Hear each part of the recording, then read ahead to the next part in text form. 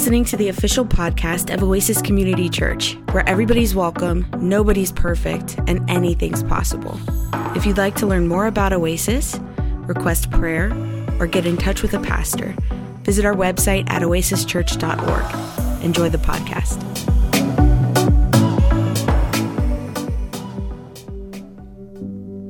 It stretches and reaches. It bars and breaches. It yearns and burns and learns and teaches.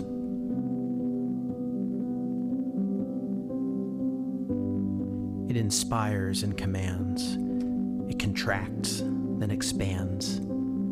It affirms and endures. It defers and demands. It's a whisper, a breath, a spark to the flame. It's life beyond death, known but unnamed.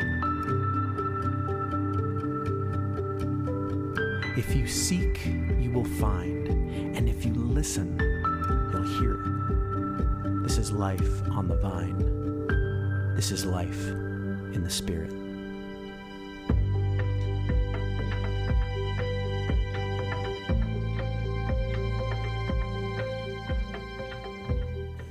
Good morning, everyone. It's so good to see you. Welcome back, and welcome to Pentecost Sunday. I love Pentecost Sunday. You know, I grew up a Pentecostal. I still self-identify as Pentecostal. That makes it sound like it was something I used to be. But the little church that I grew up in the mountains of Virginia, we were Pentecostal, but we didn't know the church calendar at all, really. Like, we thought the church calendar was like, Valentine's Day and St. Patrick's Day, Memorial Day, 4th of July, those kind of things. And I remember going to college, and it was a Presbyterian school, and somebody said, hey, Pentecost Sunday was coming up. I guess I was around for summer school. And I'm like, Pentecost Sunday? What's that? And they're like, oh, it's like a Christian holiday. It's a Christian, day of the year. I'm like, really? I thought every Sunday was Pentecost Sunday. And I still kind of feel like that. And in some ways, it actually is. Like, we live after Pentecost. Like, in some ways, we are the post-Pentecostal church. Not just us, but the entire church. Like, Pentecost is like the church's birthday. Like, Jesus says to Peter when Peter confesses, you are the Christ, Jesus says, yes, and you are the rock. And upon this rock, I shall build my church, and the gates of hell shall not prevail against it. So that's the promise of the church. And then at the ascension, not at the ascension, but just before the ascension, Jesus commissions the apostles. And he says, as you're going, go out. And as you're going, disciple the nations, baptizing them in the name of the Father, the Son, and the Spirit, and teaching them to keep everything that I've commanded you, for I'm with you always, even unto the end of the earth. So he had promised the church, and then he commissioned them to go and kind of make the church, to build the church. And that happens with the gift of the Spirit on the day of Pentecost. So the day of Pentecost was a Jewish holiday. There are lots of Jewish holidays. Rosh Hashanah is like New Year's. Yom Kippur is the Day of Atonement. I forget the one. There's another one that they celebrate when they finish kind of reading through the Torah for the year. But then there's these three big holidays. Passover, Pentecost, the one we're talking about today, and then Tabernacles. So think of like a big holiday. So what are the big holidays in our calendars? Like Christmas. Yeah, definitely. Very good. What's another one? Easter. Yeah. Maybe Thanksgiving. My birthday. What are you laughing about? You guys don't celebrate my birthday? Well, we need to put that on our calendar. It's coming up this summer, and it will be my Pentecost birthday. Like Pentecost means 50.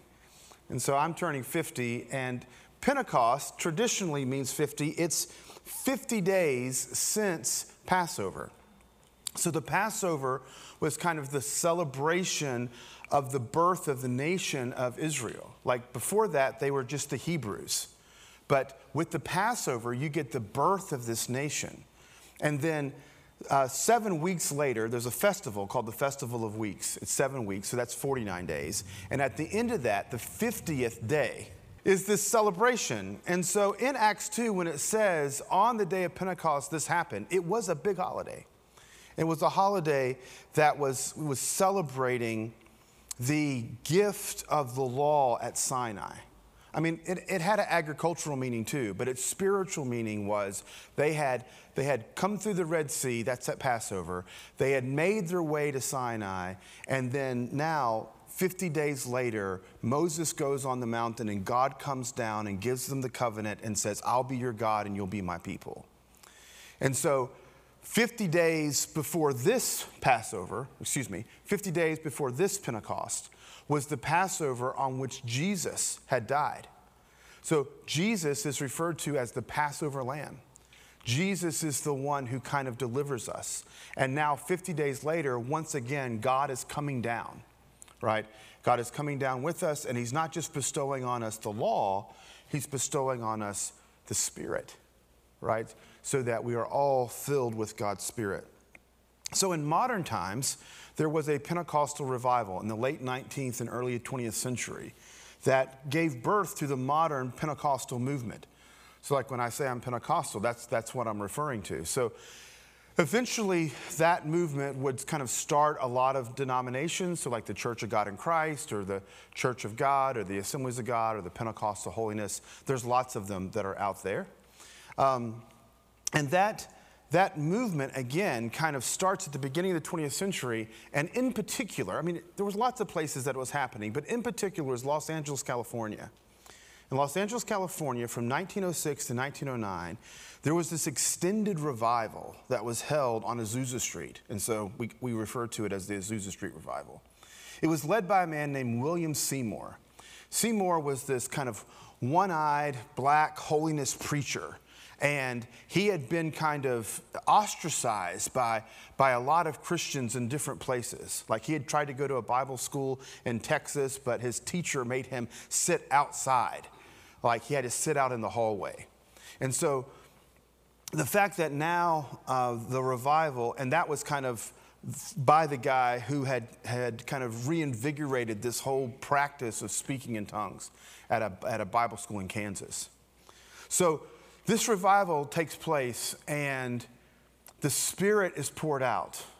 And if there's one thing I want you to take away from the service today is that the Spirit is the Spirit of unity. Like we titled the service, E Pluribus Unum, right? Out of many, one. So we might be many, but we're made into one. And that's the impulse of the Spirit. The Spirit is always unifying. If you see something in the world that's driving people apart, if you see something in the world that's marginalizing folks, you can know for sure that that's not the work of the Spirit. The Spirit gathers. The Spirit draws. The Spirit unifies. And I want to say a few things about that spiritual revival of early Pentecost there in the 20th century. One of the things was it was multiracial. So long before the Civil Rights Movement, say the Civil Rights Movement was in the 50s and 60s, the Azusa Street Revival had people of all races, black and white and Latino and Asian and Native American. It was a very, very diverse group long before that ever became kind of in vogue in the culture. They also had kind of multi-gender leadership. There were men and women in leadership. There were men that preached, there were women that preached, there were men that spoke in tongues and interpreted, there were women that spoke in tongues and interpreted, both prophesied. Like all of these things were taking place, not just in a multiracial way, but also in a multi-gender way. But the revival wasn't simply marked by the fact that it was multiracial and multi-gender. It was also multi-class. There were a lot of poor people, and sometimes Pentecostals are known for kind of being the poor people, right? We kind of live on the other side of the tracks. Like Angela and I used to live in a house, and this is not an exaggeration. When the train came by, I could reach out and high-five the engineer. I mean, that thing was close, right? I mean, it actually did shake the windows in the house. But the revival at that time was multi-class. And sometimes that's difficult to find, even in churches today. Like we tend to gather around folks who are fairly similar to us in lots of different ways, and this was different. It took it one step further. It wasn't just multiracial and multigender and multi-class. It was also multinational, so that it became a place of pilgrimage, not unlike the original Pentecost celebration where Jews and proselytes, Gentiles who were practicing Judaism would travel to Jerusalem. People were traveling to Los Angeles. And so Seymour had this newspaper, the pastor who was running the revival had this newspaper, and he would write in it. He's like, man, there was this Mexican lady, and she stood up and she spoke, and I didn't understand Spanish, but I could definitely tell the Spirit of God was on her. And then there was this German guy, and he got up and spoke, and he spoke in German, and I don't understand German either, but I could look at his face, and I knew that God was moving in him. Now, that's a beautiful thing, friends. Like, that, I think, is the representation of the Spirit of God. A movement of God that went beyond the borders of denominations, beyond the borders of race, beyond the borders of gender, beyond the borders of class, beyond the borders of nationality. However, it didn't take too long before things at Azusa Street began to kind of fall apart. They weren't able to kind of maintain that unity very long. Because it didn't take too long for some folks who were from the outside said, yes, this is the work of God, and we are the people of God, so let us tell you how to do these things. So Parham comes from Kansas, and he's like, well, number one, the first thing you have to do is segregate, because I saw on the altar a black man lay his hands on a white woman, and I know that's not of God. So the racism that was part of their culture kind of seeped into how they behaved. So much so that Seymour at one point had to say, look, if you're not black, we're not going to let you be in leadership, because all the white people that come in and try to take over. And they try to separate us. And the Spirit's not trying to separate us. And it didn't take too long before those new Pentecostal groups took shape, like the Assemblies of God. And full disclosure here, you guys know that I'm a biblical scholar, right? That's my day job. I teach at a university. The university is affiliated with the Assemblies of God. The Assemblies of God was a movement that was originally a part of the Church of God in Christ, the largest black denomination in the world. And it kind of took shape because a bunch of the white folks left because they wanted to be in charge. That's a sad part of that story. So all the early folks in the Assemblies of God, all those early ministers had been affiliated with the Church of God in Christ. And then we started to marginalize the women, right? The Spirit had been poured out on all flesh at Azusa Street, just like it had been done in Jerusalem, right? Where everybody seemed to be used, but we weren't able to kind of maintain that unity. Because although the impulse of the Spirit is to unify, there's the impulse of the world, which is to divide us, to separate us, to say you're different from them. Maybe you're better from them. Or maybe they're trying to get the resources that you're trying to get, and so you better get yours before they get yours. Because there is another impulse in the world besides the Spirit, and that is driving us apart. And I don't think I have to preach very hard on that. Like I don't have to convince you of that, I think. It doesn't take much to look around to realize that we don't always get along.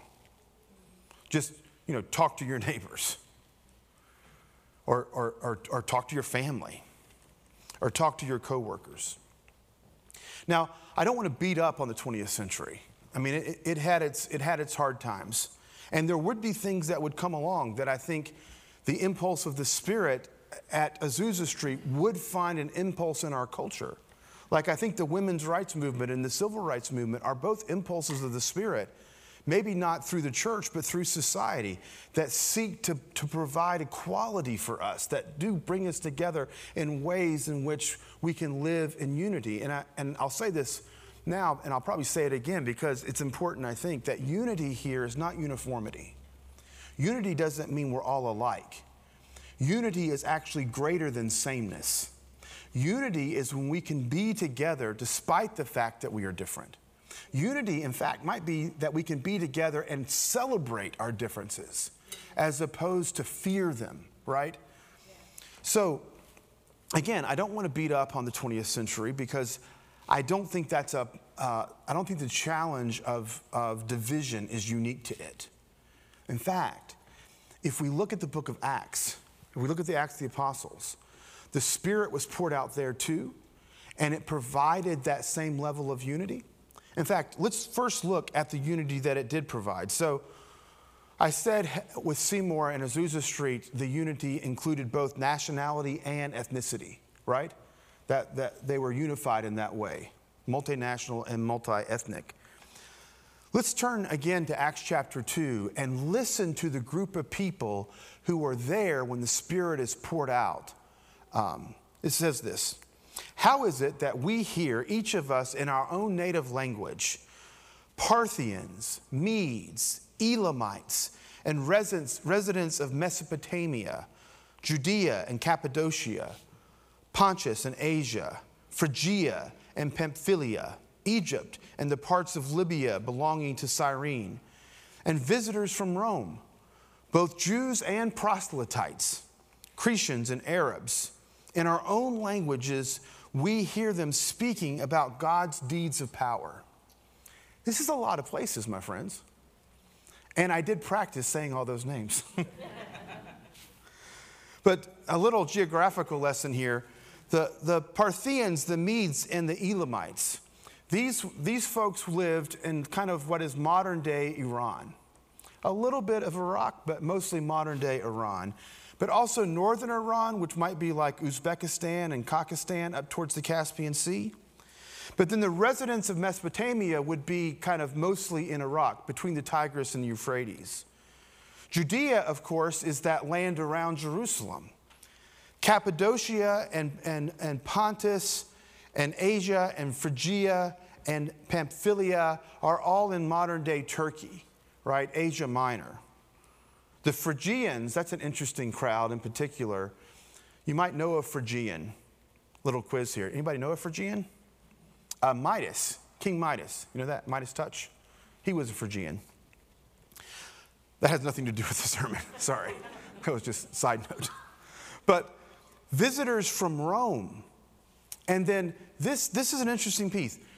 Both Jews and proselytes. Like, I think that is extraordinarily important.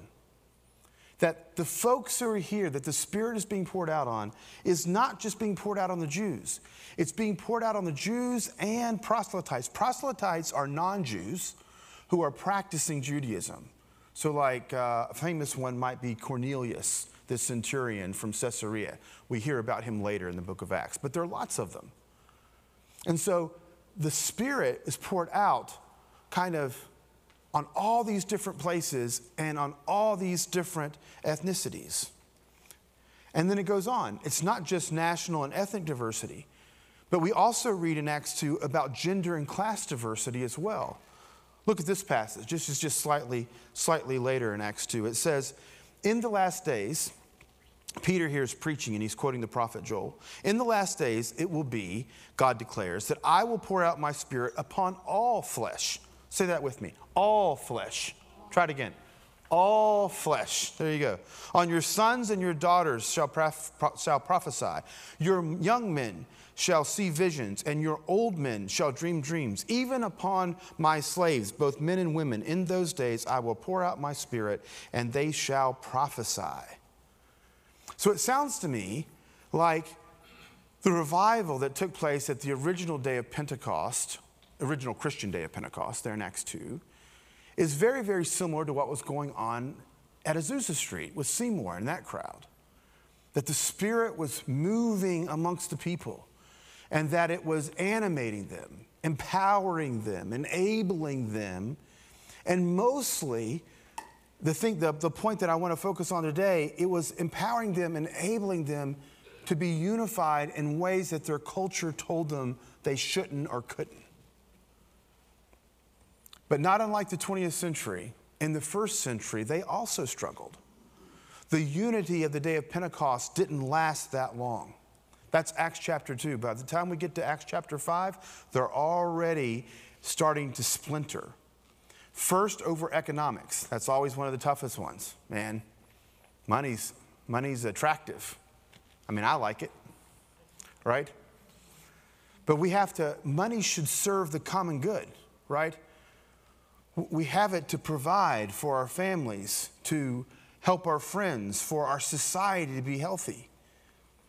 As Scripture tells us, it's not that money is evil, but man, the love of money is the root of all evil. And Ananias and Sapphira are a perfect example of folks who were venturing away from the impulse of the Spirit.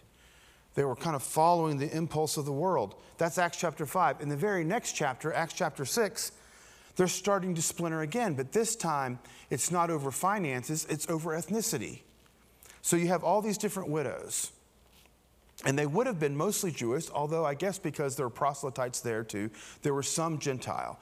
And it says they're the Hebraic widows and they're the Hellenistic widows, which I think anyway doesn't necessarily divide right along race lines. Like I think you might have had Jewish widows who were also kind of Hellenistic, and you might have had some Gentile widows who were also kind of Hebraic, right?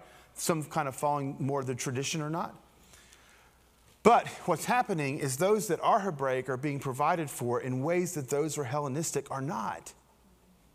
Like, that's not the Spirit. We don't provide for some widows because they're behaving in a particular way and not other widows. The division continues even more so along kind of ethnic lines and the cultural lines of practice. In Acts chapter 15, they have this big council because they can't quite seem to decide exactly how Jewish you have to be in order to worship Jesus or in order to follow Jesus. And it was a tough one, right? They had their scriptures. They had the law. It told them how to eat and what not to eat, and who to eat with and who not to eat with, and how to prepare the food. And now they're having these visions that say, don't call unclean what I've called clean. And you have Peter like sitting down at Cornelius' house and having a meal with Gentiles, which I know to us might not seem that odd, right? Because we would say we would have dinner with whomever. But would we? You know what I'm talking about? I'm sure there are groups that we might hesitate to have dinner with. So, somebody that somehow is outside of our realm of comfortability. But this is what they're being called to.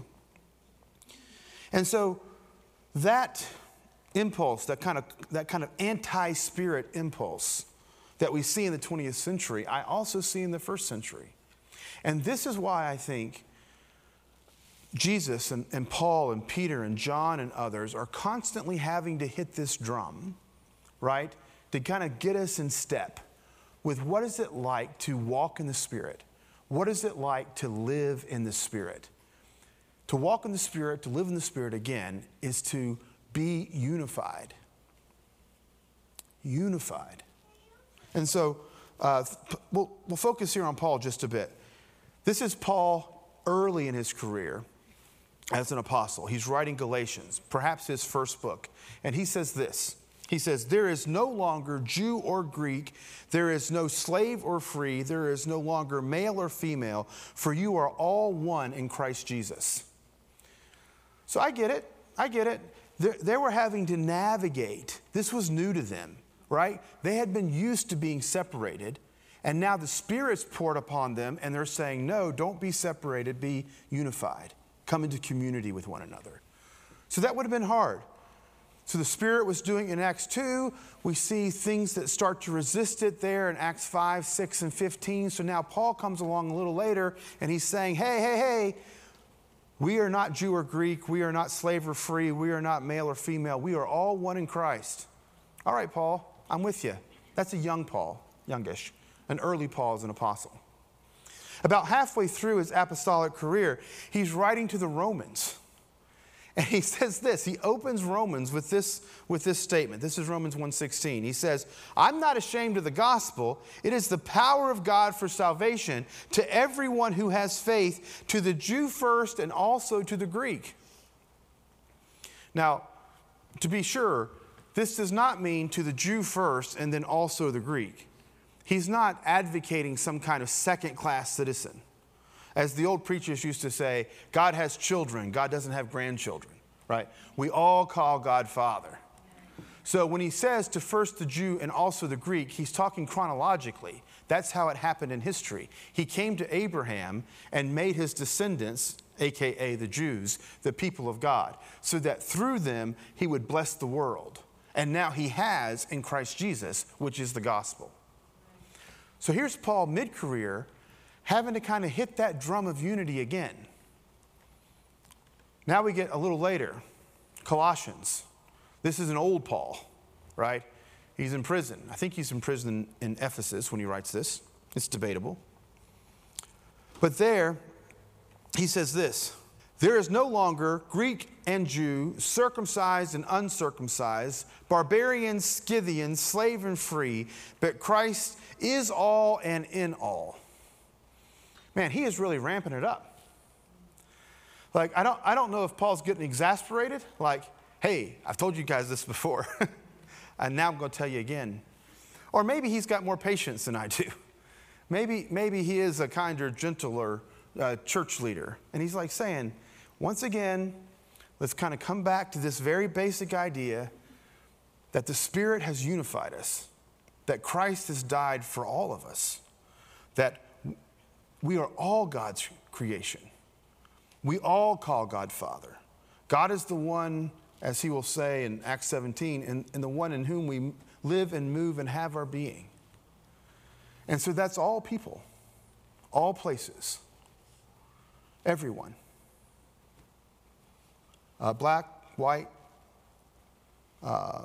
Asian, Latino, Pacific Rim, Native American, young, old, male, female, non-binary, straight, gay, Republican, Democrat, Green Party, Libertarian, anarchist.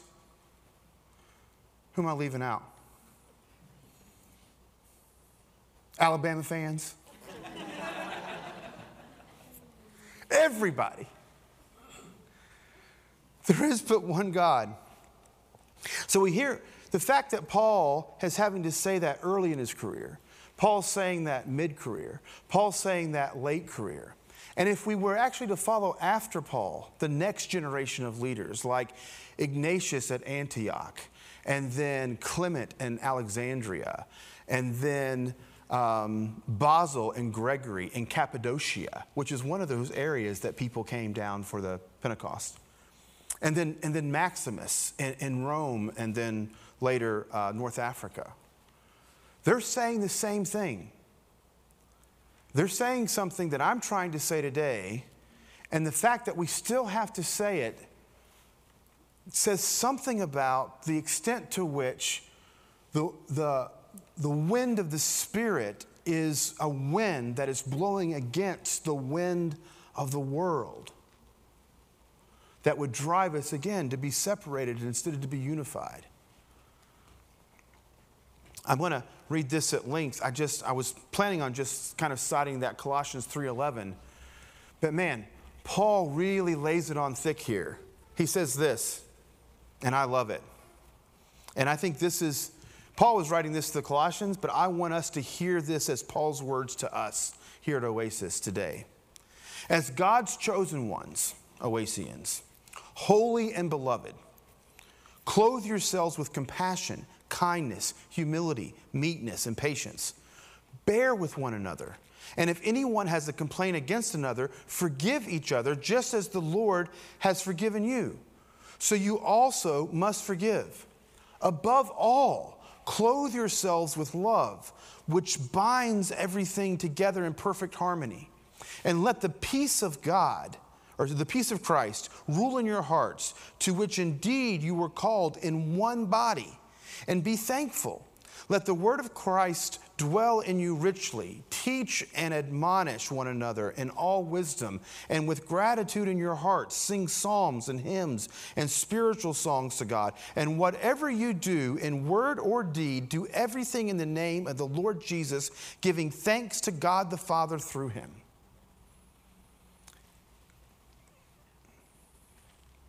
Period. Full stop. Like, that's what I want for me. That's what I want for you. It's what I want for us. To live in harmony together. And I want it not just for us, those of us who come to Oasis, but I want us to be those types of people. Again, in our families, in our neighborhoods, at the grocery store, at work, at school, wherever the case may be. This is the promise of unity, of making one out of many. And it's nothing new. It's not like this idea just popped up in Acts 2. It's actually an ancient idea. You see, the Old Testament text today that gets paired with Acts 2 is this story out of Ezekiel. It's Ezekiel 37, and Ezekiel is living in Babylon. The promised land has been destroyed. It's been taken over by the Babylonians. Jerusalem has been laid waste. The temple is gone, right? And so there sits Ezekiel, this Hebrew priest in Babylon, and the Spirit comes upon him. The same Spirit that was poured out on the day of Pentecost, the same Spirit that raised Jesus from the dead, the same Spirit that was poured out on Azusa Street, the same Spirit we were singing about earlier when we said, "Welcome, Holy Spirit." Same Spirit comes on Ezekiel, and Ezekiel has a vision. It's of a valley, and it's filled with bones. And those dried bones, the angel or the voice of God says to Ezekiel, "What is all this?" And Ezekiel's like, "Well, you should know." He said, "I want you to speak to these bones so that they can live." And so he prophesies to the bones, and the bones start to kind of snap together. It says sinew and flesh and skin. And then he says, now that they've come together, I want you to prophesy again to the bones, or to the now these people. And he does, and the breath of God comes into them. Now, that obviously sounds like a resurrection story. But I think it's really a metaphor for the nation of Israel that had been completely and utterly destroyed. Like, there was one kingdom, and they had split, right, a divorce, and the northern kingdom had been kind of just decimated, and the southern kingdom limped along for a while through a couple of revivals, but now they had been taken into captivity. This is not just a vision that Judah and Benjamin would come back from exile. This is more than that. This is a vision that all those other tribes would also come back that had been scattered. This is a vision that those who were outside of the tribes would also come. This is an all-encompassing vision that I think is being fulfilled on the day of Pentecost in Acts chapter 2, when it says both Jews and proselytes from all these different places are here and saying, how is it that we hear in our own language the Word of God? I have this to say to you today, Oasis. God knows the language you speak, and God will speak to you. And I pray that God speaks to you today, and I pray that part of what you hear today in the songs we sing, in the scriptures we read, and the prayers we pray is that God is not just moving so that you can be unified with Him. He is doing that. But He's also moving so that you can be unified with one another.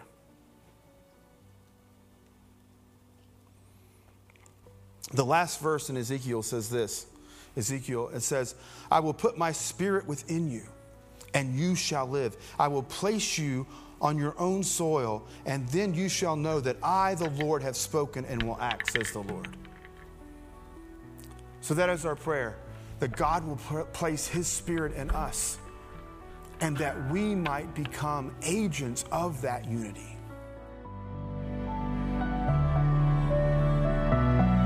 We hope you were blessed by today's podcast. If you liked what you heard and want to support us, you can do so by subscribing wherever you listen to your podcasts. You can leave us a review on iTunes, and if you want to contribute to Oasis financially, you can go to oasischurch.org. May the Lord bless you and keep you, and may God's face shine upon you and give you peace. Amen.